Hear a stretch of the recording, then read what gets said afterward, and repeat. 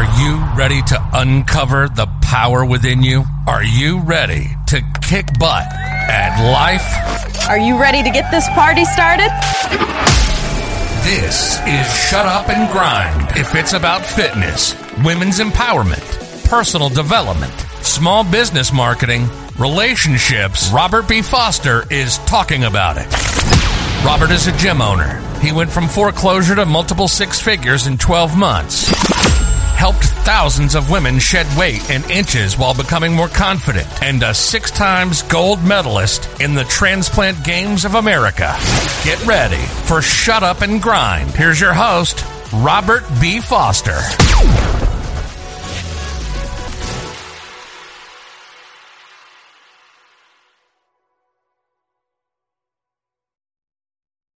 Live yet?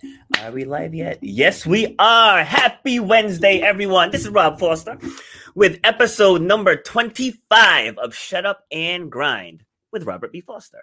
So today we're going to be talking about you. Who are you? What moves you? How do you work best? And to help me out with that conversation, I found a woman by the name of Cricket Harrison. And now, I don't have the bio right in front of me. There we go. Cricket is an engaging, entertaining speaker, inspiring her audiences to think and do things differently. She teaches her audience to set themselves up for smart success by working the way they work best to outproduce and outperform their competition. That's a great bio. That makes me have to, upgrade my bio. How you doing, Cricket? I'm great. Thanks for having me. Yeah, no, everything's good over here. How about you? Awesome. Same. Good. We're a couple minutes late today, but I had a meeting with fitness professionals, so we had to get that going. So you're a speaker, author, and everything else. So when did you first want to become a speaker, or you knew that was your gift? Oh gosh, I anchored the news in 5th grade in Miss Cooper's class.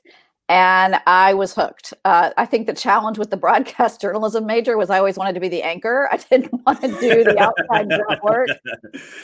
So it was always in my path. I majored in psychology and communication. So most of my programs or classes I chose had presentations to them. I'd much prefer to do a presentation over a paper or a 10-page exam or essays.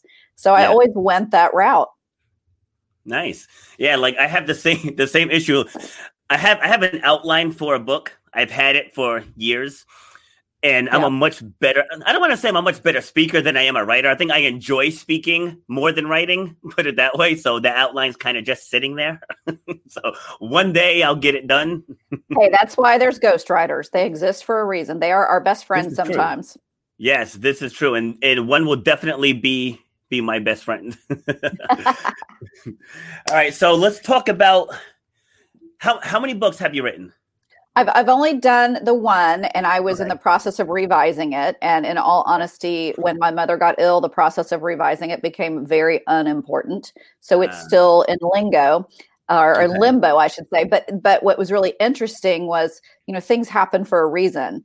And in that time period of me taking a break and taking a step back, I started having different experiences and seeing new things. So now I'm in the process of creating an entirely new book.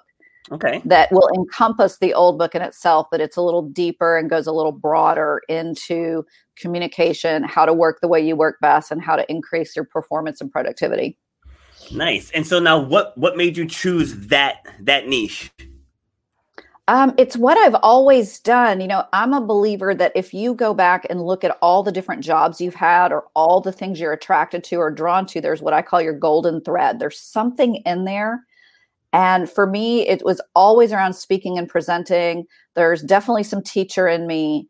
And there's, that leader. I have to admit, I'm a Leo, so a little bit of ego maybe in there. Woohoo! See? Yes. So maybe a little bit of ego in there too. But I took material that I had from my previous work and thought, there's a lot of stuff I know here that people think only applies to one set of individuals. And my belief was that everybody should understand how they work best, what's the best environment for them, and then what's their skill set. I think sometimes we're not so clear. Whenever we're really good at something, we think it's normal and everybody can do it. And so it's helping people understand, where am I the best? What am I bringing to the team? What am I bringing to the organization? Or for my entrepreneurs, it's like, how do I excel at what I do best and understand that and know how to delegate or get rid of something else, how to remove stuff off my plate? So I started speaking to grow my business. And I just started using all the traits from psychology and communication that I had been trained in and just applied them to a broader business market. Nice. Solid answer. Thanks. You are right. You do know your material very well. So I do something similar. I'm actually just starting it. Haven't even launched it yet, but I call it the Speak About Yourself Out Loud program. Okay. And, I'm finding that people, they don't realize that they have gifts. Like they don't realize it. And I feel like a lot of it is from indoctrination as children. Is people think like you have to go to work, you got to pound out 16-hour days to be successful, and you got to have things to show your success. Right. And not realizing that there are things that you do on a daily basis that the world needs. Would you agree with that? Absolutely. And then I think the next question for so many of us becomes, how do I share about that and put that out there without sounding like I'm a braggart or self-absorbed or that it's all about me? Yes, agreed, 100%. Because for someone like me, have you heard of the speaker Eric Thomas? I'm not sure. It doesn't ring a bell off the top of my head, but I go through and read and listen to a lot, so it's possible. Yeah. Okay. Yeah, he's a Les Brown disciple. Yeah. Yeah. So I joined his speaker program few years ago, thinking, I'm a good speaker. I've been doing this my whole life, and he just like completely stripped down how I present. And it's not so much like what you tell, it's how you tell it.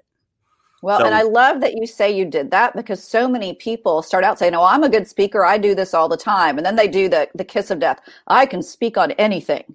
Oh, yeah. That's never. But you have to be at a place where you're willing to learn. I don't know any top level speaker, Les Brown and all those greats included, that don't continually still put their material out there, get feedback from their colleagues that are at their level, they do the work. Yeah. They do the work. It's not. And so sometimes, we have to kind of come back and kind of check the ego at the door and say, hey, there are some great pieces here, and we got to come back to square one to make it even better. Yes, exactly. Like with my gym, I say this all the time.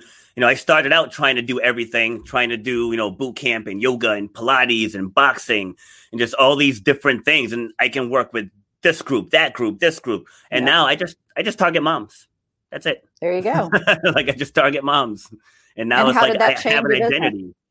Oh, it changed it. It changed it dramatically because it's easier to market, when you're laser focused in one area, and then you become known as someone who's an expert in that area. Right. So, women have a baby, and I've worked with, hundreds, if not thousands, and they know that, hey, go see this guy over here. Yeah. You built a reputation. And I always love that, because now you are not just a generalist, you're an expert in an area. And, people always forget that. They're like, well, I can do lots of things, but you've got to get known for one thing. And then they might say, okay, now that I'm a mom and my kids are older, maybe that same mom's been coming to you for years. Now they're going through different hormonal issues. They're still going to come back to you. Yeah. They don't, because they're still a mom, hopefully, but there's their need, and people forget that. They think if I isolate or pick one thing, my social media speakers, I'm like, their LinkedIn experts are booming right now. And yet other social media people are hesitant to be an Instagram expert or a TikTok expert or whatever it is. And yet those are the experts being hired. And of course, those experts know how to use other platforms, but there's got to be some type of thing that you're a master of that brings you in the door. Yeah. Yeah. And for me, it's Facebook. Like I use all the channels, but I'm the most visible on Facebook. And I mean, it's the one that I give the most attention to as well. Right. So that's probably why. But so when working with your clients, what's the first step? So somebody sees your ad, or they go to your website, they want more information. What's the first step of your process? Yeah. So mostly for my entrepreneurs, it's really interesting. On the entrepreneur market side of things, people always want to know, they want help with speaking. How do I use speaking and presentations to grow my business? And so a couple of places I start with them is how do you even speak about your business? What's your message? People call it your elevator pitch. I call it just your intro, because you're not pitching anybody. It's just your intro. What's your intro? And then I'm listening in there for the problem they solve. Yes. And I will tell you, probably 80% of the time, I don't get the problem they solve. Agreed. And so whether you're a speaker or you're just trying to speak about your business. And so for anyone listening who says, well, I'm not a speaker, you're all speaking about your business. You're just doing it in a different platform in a different way right now. Yeah. But when you could market, when you're networking online or networking in person, or even in line at the grocery store, and you strike up a conversation, at some point you're speaking about your business or what you do. And so it all comes back to this. What's the problem you solve? What are you known for? And that comes back. It doesn't matter how experienced someone comes to me. We always come back to that foundational piece, because without that foundation, it's hard to gain traction. Yes. And I find too, in my travels, to your point, is that so many people don't know who they serve. like they just problem don't they know. Solve. Yes. That too. I'm working with a physical therapist now, and I'm just trying to let him see that, like within your practice, you can see whoever it is you see. I said, but we're trying to get him an online presence also. Right. I said, so in your online presence, he's a former D1 basketball player. He's tall. He's like 6'10". Like he's a tall dude. He makes me look short. But I tell him, why don't you be known for helping basketball players recover from ACL tears? I said, that right there puts you in a class pretty much by yourself. Absolutely. Right. And then the minute he gets known for that, the football player, he's going to go to a football player buddy and say, hey, no, you need to go to my guy. He's known for it'll go from basketball players to athletes with ACL tears. Yes. And from there, it might go to a tennis player. It might actually, the brand will expand organically on its own when you are known for something. And that's another question I do ask people is, what is it you want to be known for? Because oftentimes what we're known for is not what we want to be known for. No, and I don't mean that in a negative way. No, that's true. I mean, we need to be in touch with what the public and our clients are saying about us and how they're referring us, because that's the narrative that's created around our brand. And so is that what you want to be known for? And if not, then how do you slowly start shifting that to where it's not a shock to the people that follow you? Yes. So to that point, that was something that I was struggling with before, because I just started this podcast this year. And it's something that I thought of doing, but I didn't know what to speak on. And it's just like I can speak about, teens. I can speak about city life. I can speak about race relations. I just started going down all the different avenues, and I had such a hard time packaging it together. And then that's where I came up with, it says Shut Up and Grind now, but 10 years ago, I used to have, remember Blog Talk Radio? Yeah, I do. Yeah, so I used to have one on there called Shut Up and Exercise. And so I was like, I kind of like the whole shut up theme, because like everything I do is pretty much like blunt, and this is what that's just my style. So, so that title works for me. But I was like, I want to encompass a bigger stratosphere. So Shut Up and Grind, that appeals to almost everything, like no matter what it is out there. So if I get on the stage speaking to athletes, you want to become the best athlete, you got to drop the excuses and grind. You want to grow your business, drop the excuses and grind. You want to be a world-renowned speaker, drop the excuses and grind. So when you're working with clients, what do you hear as the top excuses why people aren't where they want to be? It's really interesting when I'm working with clients, and especially in the speaking realm, and it's a place you tread lightly, because you never want to kind of crush anyone's spirit, but I also find they don't want to admit where they are. And so it's hard to get past that. So I'll often have people, say something about speaking, but they're not converting. They might be speaking for no fee all the time, but they're not converting. They're not getting clients. They're not. And so the excuses they make is it's never about the talk. it's always about something else. And they could be about something else, wrong audience, something, whatever. There's always something. But I think at some point we always have to turn back and look within, and not from a place of blame, but from a place of what can I own? What's changed? What can I do differently or better? What do I need to get rid of? And that's where you can start seeing where the what's real and what are the excuses. So sometimes it's sometimes honestly for my speakers, it's the excuses that, oh, I'm good, I don't need to practice. And then they don't show up on stage or on a networking event as clearly and as succinctly as they'd like to, and they don't understand why, and it becomes about something else. I always like to use the word what and not why or how. Not like, why didn't this work or how come this isn't happening? But it's like, what got in the way? What do I need to do differently? What could I have done beforehand? So we start making it about the challenge or the excuse or the blocking point, whatever that is. Yeah. But of course, it always comes down to time. That's probably still the number one, oh, I didn't have time, or I don't need it. I can already do this. I don't have enough time to schedule anything in. And it's really interesting to me because it is a hard play. When you are speaking and you are kind of butting up against excuses, it's hard. It takes a lot to put yourself out there, to send someone video to review, to help you with, to go over. And, for any athletes listening, and for you, Rob, that athletes watch tape. They review tape all the time. Yeah. They have to sit through it. So it's not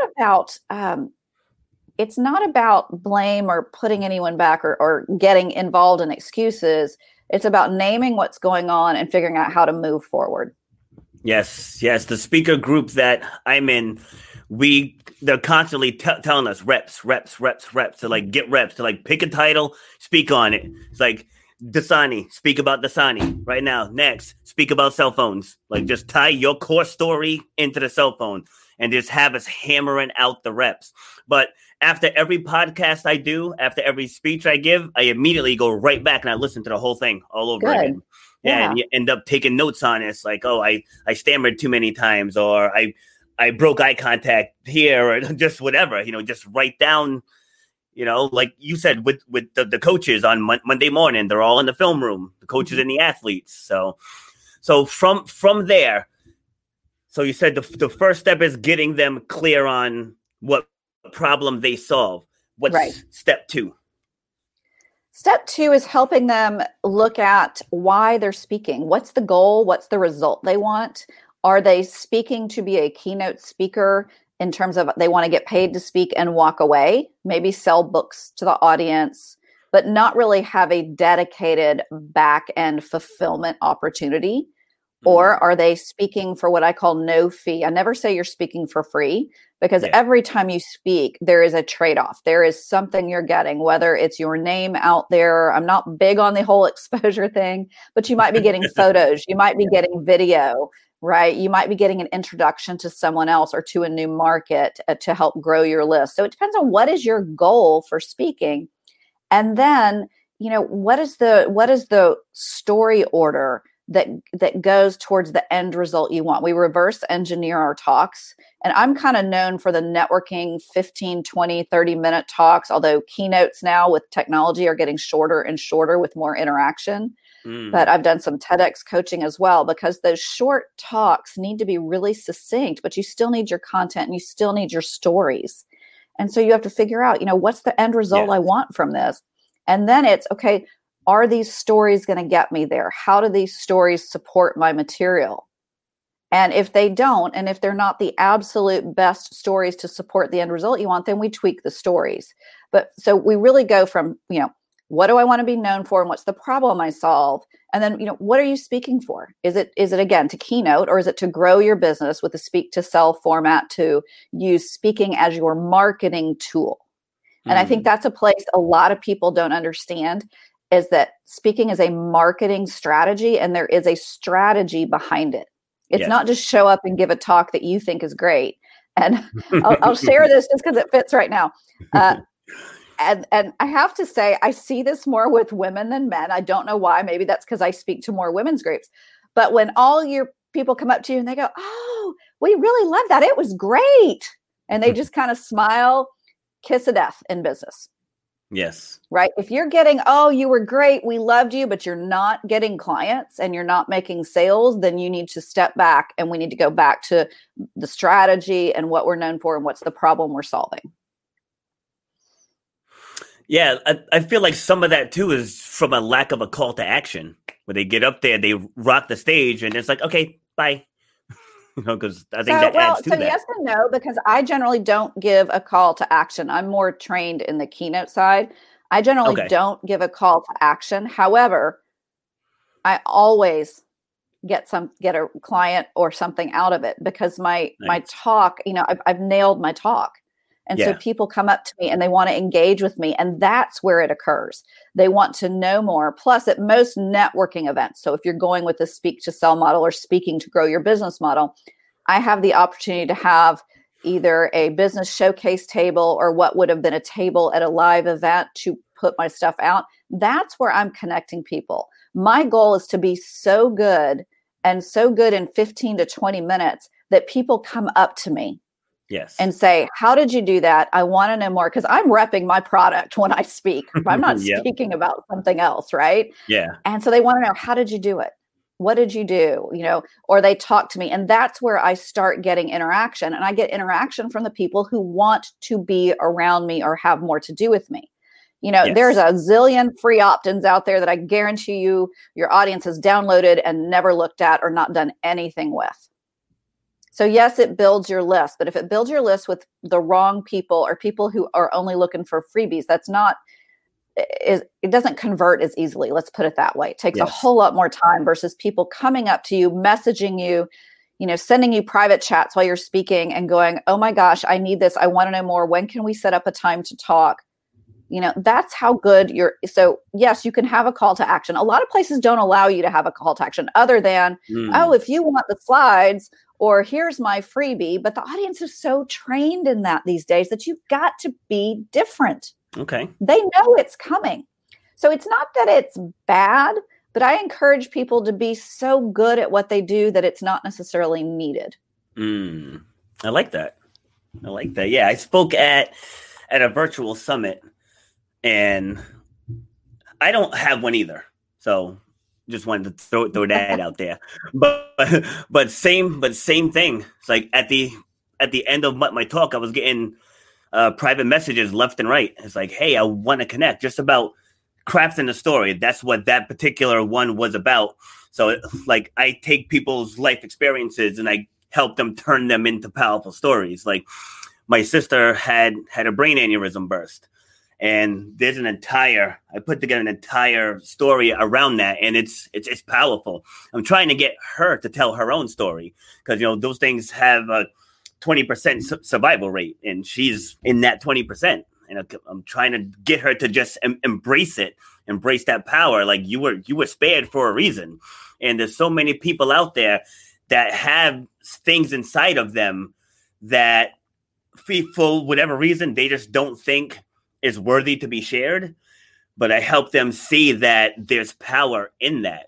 So when you're working with your clients, do you just take what they give you and work with that, or do you help them pull out even more as well? So it depends on what their goal is. Yeah, it truly depends. I don't share all of my backstory.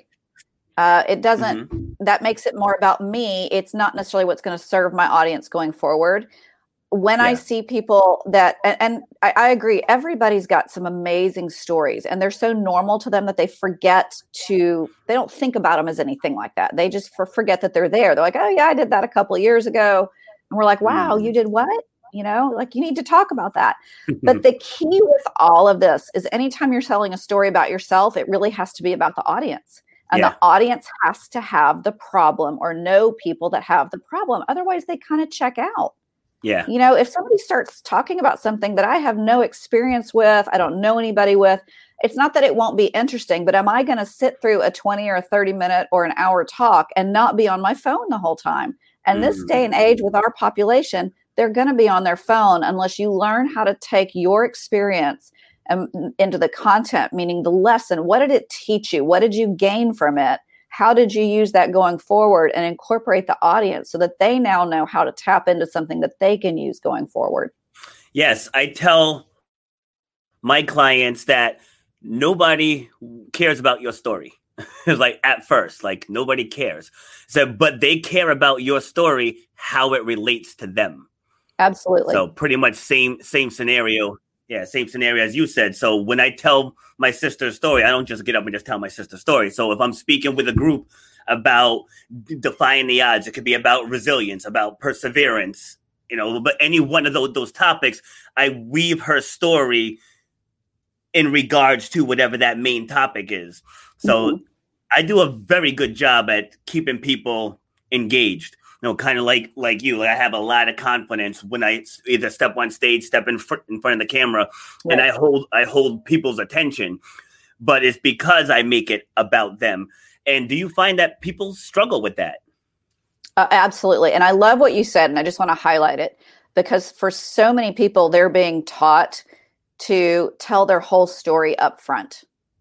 So you're in a 20 or 30 minute talk and the first 10 or 11 minutes, if not 15, is all about their story. And you said you weave your story in to make your points. That's how you do it. You drip it through. You might have a short little 1 or 2 minute kind of setting the foundation thing, but you have to weave your story in. And, I do. So again, this is a hard place because I never want to, everybody's story is important. Yeah. It's not always as important as they think it is. And that's where we have to do the work. Yeah. So when someone comes to me and says, so I had someone come to me and say, well, I want to do, she originally wanted to do a memoir, but then she wanted to do speaking because she was the caregiver for her parent. And I said, great, I'm a caregiver for my mom. How are we different? She goes, well, I've been doing this, whatever. I said, I've been doing this for this many years. How are we different? What are you going to teach me? Well, how are we different? What's the problem you're solving? And so what we had to take is we all have experiences, but we have to figure out how we're different and why it needs to be said and shared. There are thousands of caregivers, so there's great opportunity for conversations on resilience and how to get through things, but you have to find your in. There's a balance of, yes, the audience can all relate. Yes. Up to the point of, I already know all this, what's new? And you have to find that. Again, how are we different? So it's not that the story is not important. It's how do we make it your experiences about the audience and not about you? And when I'm speaking, I always tell people, especially in their introductions, if you have a 60-second introduction, the more times you say I, the more it becomes a monologue. There's no interaction. There's no engagement. There's no sharing of information and expertise. It's like, look at me, And so it's the same for your story. It's how do I make it not about me? How do I make it important to everybody in the room, or so that everybody in the room has someone that they can relate it to? Yes. And people forget that. So one friend I wrote, I kind of came to the conclusion, and I said, you know what, you really should just do the memoir, because you really just want to tell your story without necessarily teaching points and but I think at some point she kind of came back to the idea of it's not that it's a bad story. It's a good story, but it had to have purpose and content other than just let me tell my story. Yes. And content doesn't have to be number 1, number 2, number 3. It's just kind of lessons learned or experiences shared and kind of what you gained out of it. And you can change the languaging around what that looks like. But there's kind of there's something that the audience is walking away with to think or do differently. Yes. Yes, I agree. 100%. So when I'm speaking, I usually start with a story that's just completely unrelated. Like usually it's funny, humorous, like a good icebreaker. Like I tell one a lot about an apple bob contest when I was in second grade. And it's like people think apple bob contest, but like that story it kills every single time. Every time. Like I got it dialed down. Like it's funny. It's still somewhat in the realm of whatever the topic, but it's funny. It gets everyone loose. And then I go into what we're going to talk about. And then, like I said, then just from there, I start weaving in, my experiences into the main topics. Like I don't even start with like my background or where I went to school or whatever else, like, cause that stuff means nothing. But if you're talking about the process of me deciding to to not go back to college. Like that's a different story that we weaved in. But to just like basically read off your resume, like that doesn't do anything except make people I have check the out. greatest example for that. So I always tell people, because they're like, oh, somebody used to teach that you open up and you have to establish credibility. Yeah. And I believe that when you are put up in front of people and put on the stage, you are given credibility and it is yours to lose. Agreed. So here's what I always tell people when I'm trying to break them of the mold of what worked 10 years ago is not working now. And I say, imagine Elton John or, some famous musician comes out on stage. And before they do anything, this is their opening. Hi, my name is Elton John. Well, now Sir Elton John, but I was born with this name. I started playing piano when I was given a piano when I was about 4 years old. I had rough relationships growing, and he gives his whole bio. Can you imagine if he walked out on stage? You're at that concert for the entertainment, for the delivery, for the material, for what you went into expecting to get out of, not for him to justify why he's up there. Now, if he came out and got up there and did a really bad job, which of course we know would never happen, then he's going to, so let's just say for fun that it was an imposter and nobody knew it. So it was like one of those lookalikes and they did a really bad job. Then all of a sudden credibility goes way down, right? Yep. But you don't. And that's what I love about what you're saying is so many people don't get this idea of that you weave this in.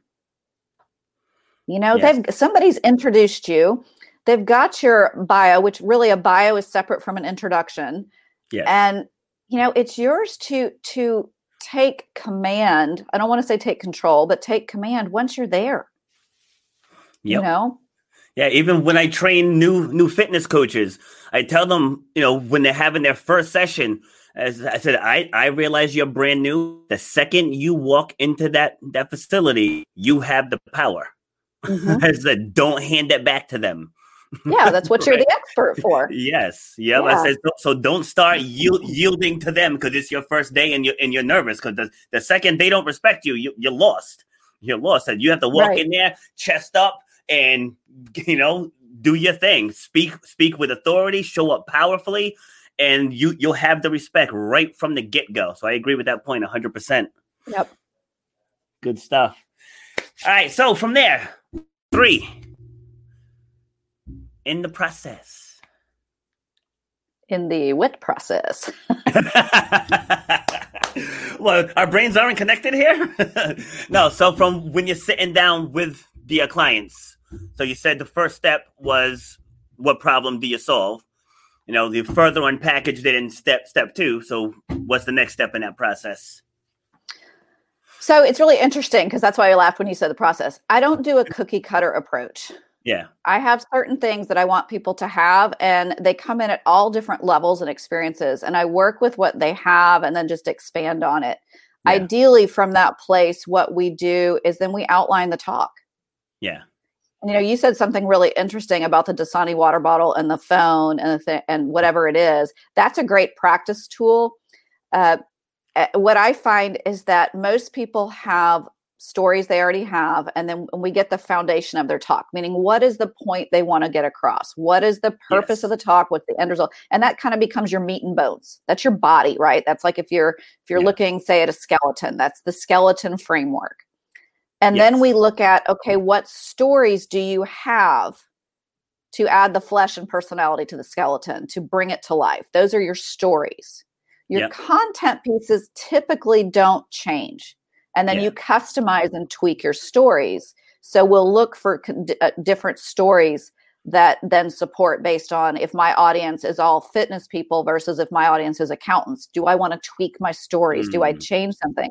But what I want to highlight is people say, I've got this great story, and we look at where it plugs in. Eventually, you get to the point of you have an experience and you go, oh, man, I just had this amazing experience with this Dasani water bottle. So shout out to Coke. We're giving you lots of credit here. And you learn that, your business, your structure, what you talk about, everything so well. So say you talk about customer service, that you can instantly turn this into a story about customer service that fits your talk. Yes. So people start out knowing stories, having stories, and plugging them in. And then you get to the point where you can take any story and know how to make it work. Yes. Yeah. So like to expand further on what I meant by this, another plug for Dasani, is like same thing. So we have our core story, and then you weave everything else through your core story. So for an example, one of ours was we got the Avengers. And so when I'm doing my core story geared towards fitness and weight loss, I was just telling people about, you have to, I'm giving you the short version. It's like, you have to take accountability for your health and fitness. So you have to become your own hero. So the Avengers aren't coming to save you. You know what I mean? So like you just have to weave something into your core story and make it work. Right. So they just, that's to help you with the outside the box thinking, which I saw on your website. Yep. All right. So speaking of your website, so I'm over here. I know you can't see it, but I watched your video, and the procrastination video. Well, yes, it was very, very well done. So now, what other topics do you speak on? So that's so interesting. So I mentioned earlier that when I'm with entrepreneurs, what they want to know about is speaking. When I'm speaking to associations and businesses, what I speak on is communication and how to use communication to increase productivity and performance. Okay. So on the one hand, it's all about speaking. On the other side, it's more the broader picture of communication and what that looks like. So most of my talks are just the general kind of the universal, what we call a keynote. That I can take into customer service, I can take into leadership, I can take into sales. Those are kind of my three key areas with communication. Okay. And then I've done some smaller, so the video you're referring to is I do a talk that I had some fun with, and it's called Discover Your Procrastination Profile. And then the tagline says, why putting things off is putting you out of business. And that came from talking about productivity and performance and understanding why people do and don't take action, as well as years of me working with entrepreneurs who tend to have tons of ideas, but struggle to take all the actions they want or to delegate. And I came up with my own 5 procrastination profiles. So when I speak about that, it's a great, lunchtime, afternoon talk. It could be a funny evening talk, but it's typically not the closing talk. And it's a great breakout session. And it's one that people have fun with. But I point out the cost of procrastinating if you are a business owner with a team or a staff.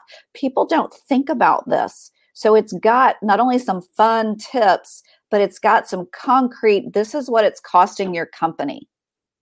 This is what you can do about it. This is how you address it. And in order to increase our productivity and our performance, both as individuals and a team, because you can imagine a team trying to function if 3 out of 7 or 8 people are procrastinating and not making their deadlines. So I'm able to take the communication piece and the productivity and performance piece and loop it all together in everything I do. So that's where that video comes. So most of it's on that. Okay. All right. So now you talk about getting people to work their best. Let's talk about that. So like what does that mean? That means understanding your strengths, understanding what you're good at, being okay with what you're not good at. So many people, again, to procrastinate because they're unsure. They're afraid of not getting it right. They're afraid it's not going to be good enough. Well, if you never take action, it never will be. But then, hey, I guess you can't fail, right? But it's, learn to say, hey, I'm a rock star at this stuff. This is what I really excel in. And either find someone to help you with what you're not good at, or find a workaround. And if you're in a position where you are working for someone else, you can't always just go up and say, hey, not my thing, sorry. But you can get resources. You can ask for help and support both within your company or the Google machine. Oh my gosh, there's nothing you can't learn on Google right now, right? But it's understanding, hey, if I want to be successful, I need to make sure that both my internal environment, which is kind of in your head, right? It's your nutrition, it's your health. It's, did I sleep well last night? Did I have a fight with my kids? Were we late getting out the door? What is the state of mind I'm in? as well as what's the external environment. I mean, I've had people who say, oh, work gives me a headache. I just, I got to find a different job. And all we did was change the lighting. Wow. It was the fluorescent lighting that triggered their migraines. It wasn't that they hated their job, but they hadn't related it to their environment. Now they know wherever they work, they change out the bulbs, they bring the lamp. So there's the skill set, obviously, but people don't realize that there's so much more involved in how we set ourselves up for success. As a speaker, before I walk on stage, there are certain things I need to have in place. They are not to be all high maintenance. Yeah. They are to make sure that I have set myself up for the best experience possible for my stakeholder or the person that brought me in and for my audience. Right? You have to know those things about yourself. I work better with a handheld mic. I work better with a lapel mic or an ear mic. Whatever that is, you have to know. Don't expect other people to figure this out. True. And if you find yourself where you're being put in a situation all the time that is totally against your strengths, ask somebody. Say, hey, I noticed you're always asking me to do this. I feel like I don't have that much experience in it. Can you tell me what you see? Sometimes people see traits that we don't know we're good at because we take it for granted. And so you might get that answer and you might get that, well, nobody else will do it, which teaches you need to stand up for yourself a little bit more. Yes, I agree with that 100%. 100%. Because like I do better with a handheld mic. Like I don't like the Britney Spears mics. Like I just don't. Like I don't know. Maybe it's a control thing. I don't know, but I just like to have it. Well, it does help hand. You not have jazz dancey hands. Yeah, it really does. You can see it. I'm fidgety. Like I'm constantly moving. It gives you something to base yourself on. So it is really nice. I don't mind the Britney Spears. I don't mind the over-the-ear mic. For me and for a lot of people, you need to use the skin-colored tape and make sure it stays. Ladies, you can't wear dangly earrings. Matter of fact, I have no earrings in at all just because I have earbuds in it because they make noise. You have to learn those things. I am not a fan of lapel mics, and mostly because unless you're turning your whole body when you speak, if you turn your face away and it's over here or vice versa, it doesn't always pick up sound as clearly, especially for recording. But the other side to this is have two ways. Yeah. I know a lot of people who use either two ear mics with separate battery packs. So if one goes out, they can flip to the other and just seamlessly keep going. Like there's all sorts, and it just depends on who you are and what makes you your best for whatever you do. Yep. I agree. Like I've been told numerous occasions about this. Like if you want to be taken more seriously, you got to dress more appropriately and like appropriately. I'm like, I own a gym. Yeah, it fits your brand. Now, if I showed up like that, you'd tell me to go to the gym more, but it doesn't fit my brand, right? So it doesn't make sense. And there's a balance there. You want to kind of fit your brand, but you do not have to match your brand all the time. I see people all the time, everything has to match. And I said, but then it becomes more about your colors and your brand than about your message. Exactly. So you need to make sure that you, while it is part of you and your brand, that you stand apart in terms of you can be heard for your message and not just the brand that's behind you. Yes, absolutely. I spoke here at the Northern Rhode Island Chamber of Commerce. It was a couple of years ago. And I had a sweatshirt on, my RBF Fitness sweatshirt. I have RBF Fitness pants, and I had an RBF Fitness winter cap. And so I walked in, everybody else is in suits.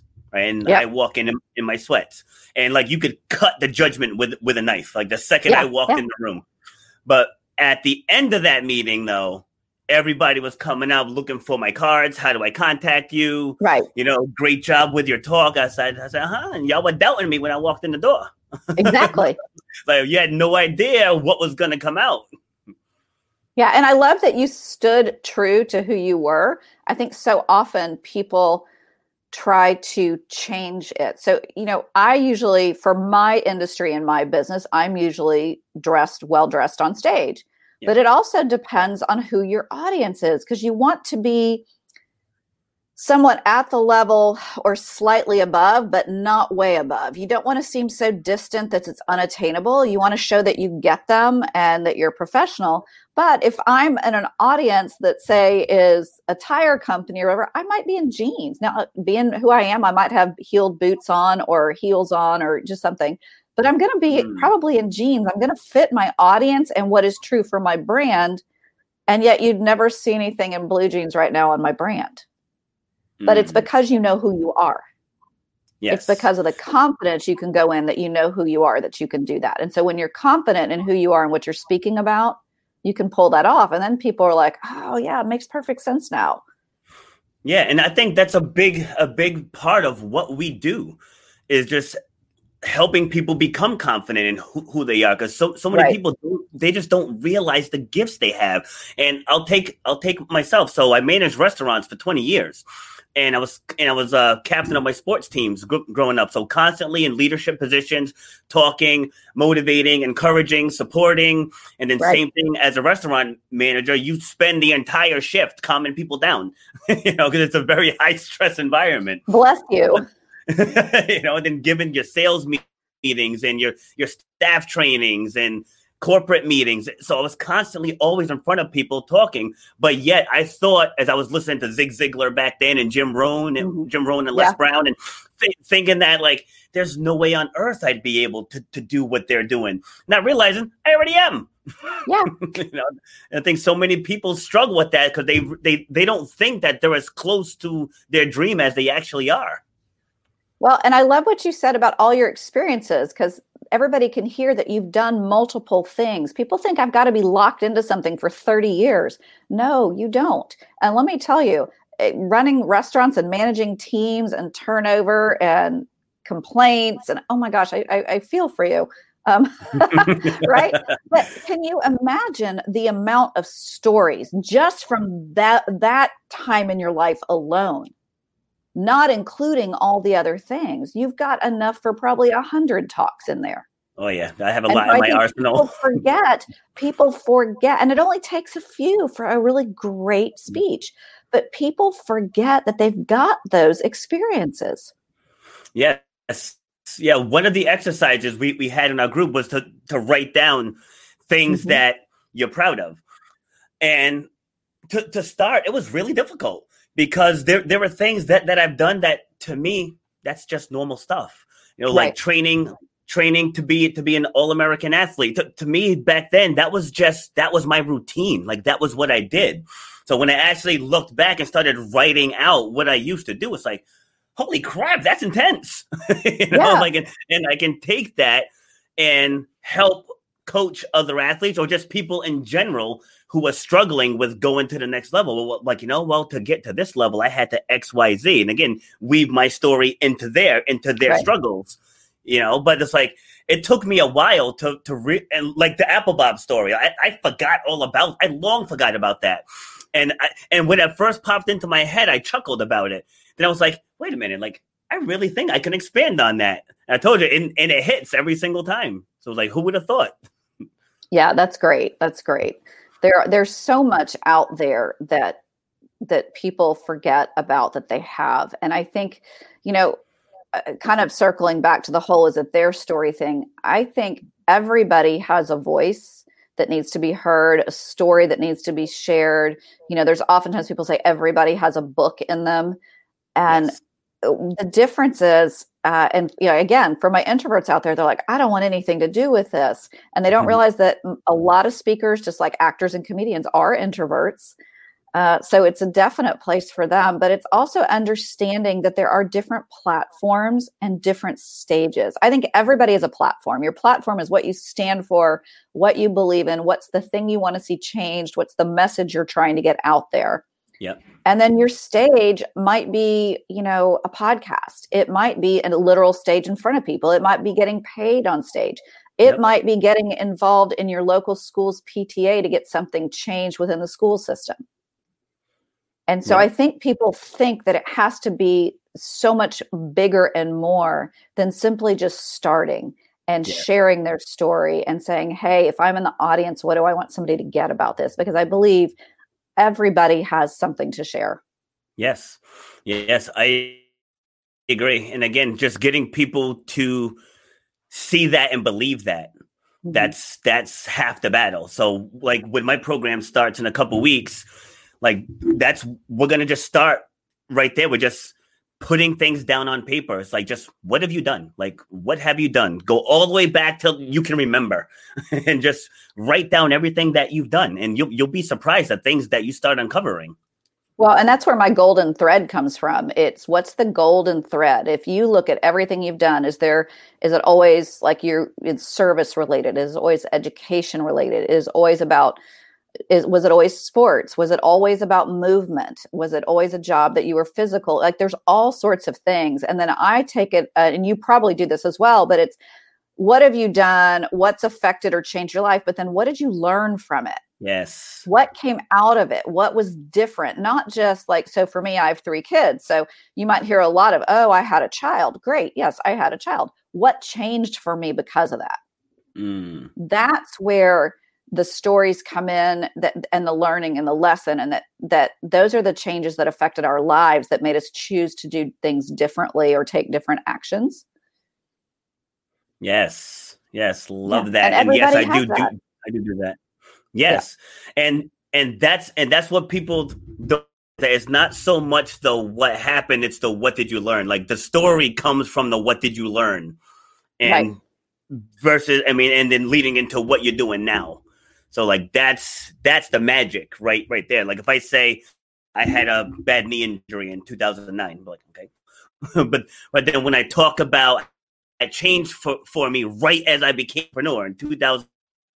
4 months later, I had a very bad injury, but that journey back, like I have several of my talks on different subjects that revolve around that journey from that rehab, because it was bad, but like to just say I did it, I was told I'd never run and jump again, and I can run and jump again. Like that's not going to move anybody. They'll be like, yeah, good for you. But when you actually break down the journey and how it changed my life and how it changed my outlook on the future and how it changed how I train my clients, like there's a lot of power in that story, and people just have to realize that they have that power within them. Well, and there's so many directions you can take a story like that around mindset, around overcoming obstacles, around goals or benchmarks or targets or whatever language you want to use, around just overcoming the odds, around when you're feeling down and out, how to get back up. And then think of how many movies are made about that, especially sports related movies, right? There's a reason, because at some level, it's something we all need. We all go through those experiences, and it's so great to go, okay, yeah, if he did this, I can do this too. Maybe I can see myself doing what he did. Yes. And like when people tell me that they're either afraid of speaking or I can't be a speaker, I'm like, what's your favorite movie? Tell me about it. It's like, you just did it. So it's one thing. One of my mentors who, and I don't know if it was Larry or Suzanne who taught me this, but I want to give them credit. I think it was Larry, because I know I've heard it in I'm part of National Speakers Association, and I hear it there too, is that, really step back and figure out if you're nervous. So there's nervous energy and there's nervous, I'm going to be sick, I can't do this, right? When it is the one like, I'm nervous, I don't feel good, or I can't do this, or I'm going to stutter, whatever it is, that means you're making it about you. When you turn your viewpoint to, my job is to be of service to my audience, what's the best experience my audience can have, and you take the pressure off yourself and make it about the audience, it will take away a lot of those jitters, because all those jitters were the inside head going, I can't believe you're doing this. You're not good enough. You've never spoken in front of people. What if they don't like you? Like all that stuff. But when you make it about the audience and the content and the message you're sharing that is so much bigger than you are, a lot of those nerves and jitters, of course, practice helps too, but a lot of those nerves and jitters go away. So, I'm clipping that segment out. I'm clipping that right out, because that's gold. Okay. That's absolute gold right there. Just keep my name with it and we're good. Of course. I always give the credit where it's due. Always. All right. So how do people get in touch with you? They can reach me on my website at smartsuccessinc.com. And anybody interested in speaking to me can go to smartsuccessinc.com/book a call. Really simple and easy. And of course, I'm on Facebook with you. That's kind of one of the ways we've connected. So Cricket Cody Harrison on Facebook, or Cricket Harrison on LinkedIn, always available that way. Awesome. Any final words before we wrap it up? I would just love for everyone to start being aware of your stories, whether you want to be a speaker or not. As someone who has been a caregiver, as someone who is watching where the world is right now, at realizing that there are so many stories, probably from even my loved ones, that I missed out on that I wish I had. Stories are such an important part of life. They're how traditions and history gets passed down. So start thinking about your stories. Everybody has stories. And you know what? Everybody's got a smartphone these days. And all you have to do is go into your notes section or into your voice memos and just record it quickly. Not perfect. You can do that later. You can revisit.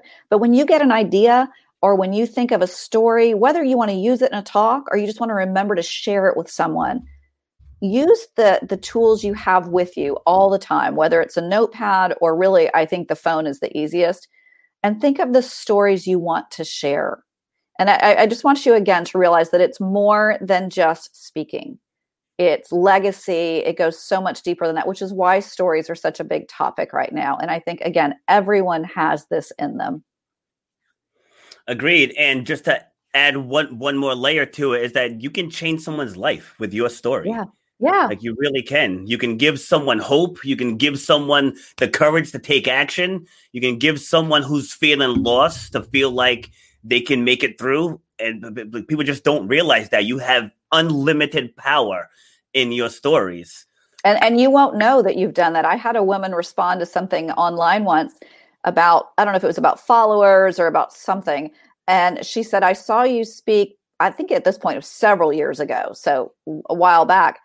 And she said, what you said really helped change the direction and changed my life.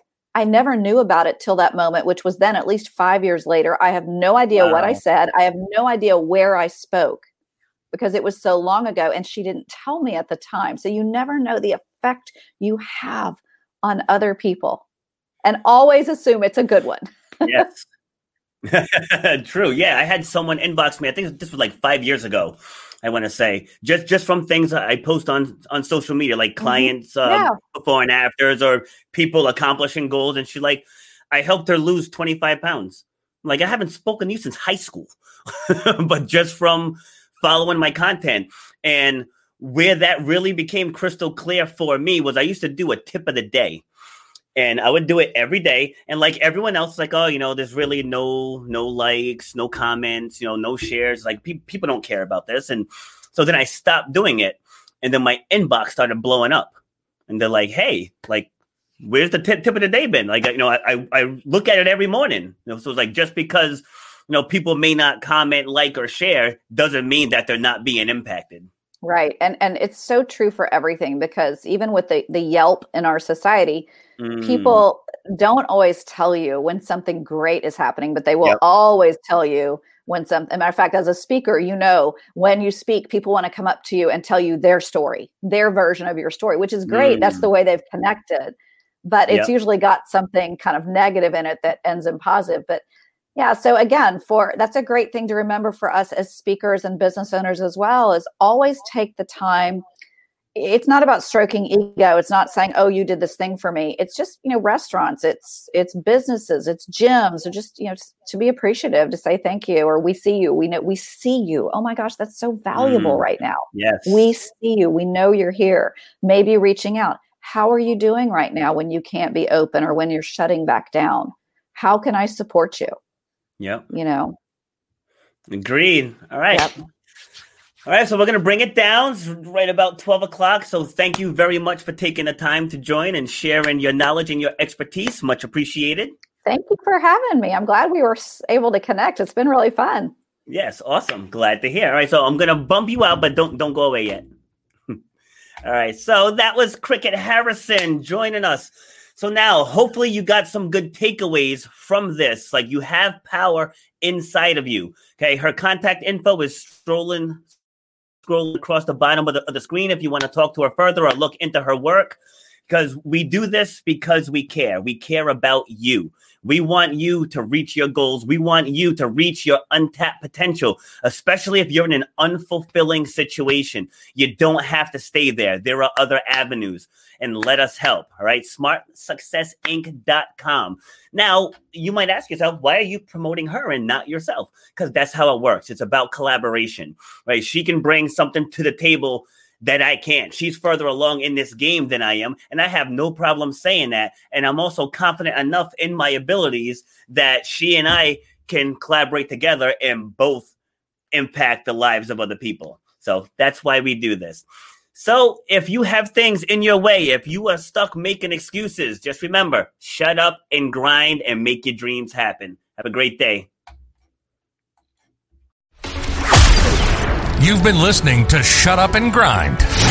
We hope you've gotten some useful and practical information from this show. Robert has over 20 years experience pouring his knowledge and expertise at many events in the service and fitness industry, as well as secondary schools and universities. He has a true passion for helping others break through the barriers that are holding them back. To book Robert B. Foster to speak or to reach out, go to robertbfoster.com/speaks, on Instagram at Robert_B_Foster, on Twitter at RBF_fitness, and on Facebook at Robert B. Foster. Till next time, shut up and grind.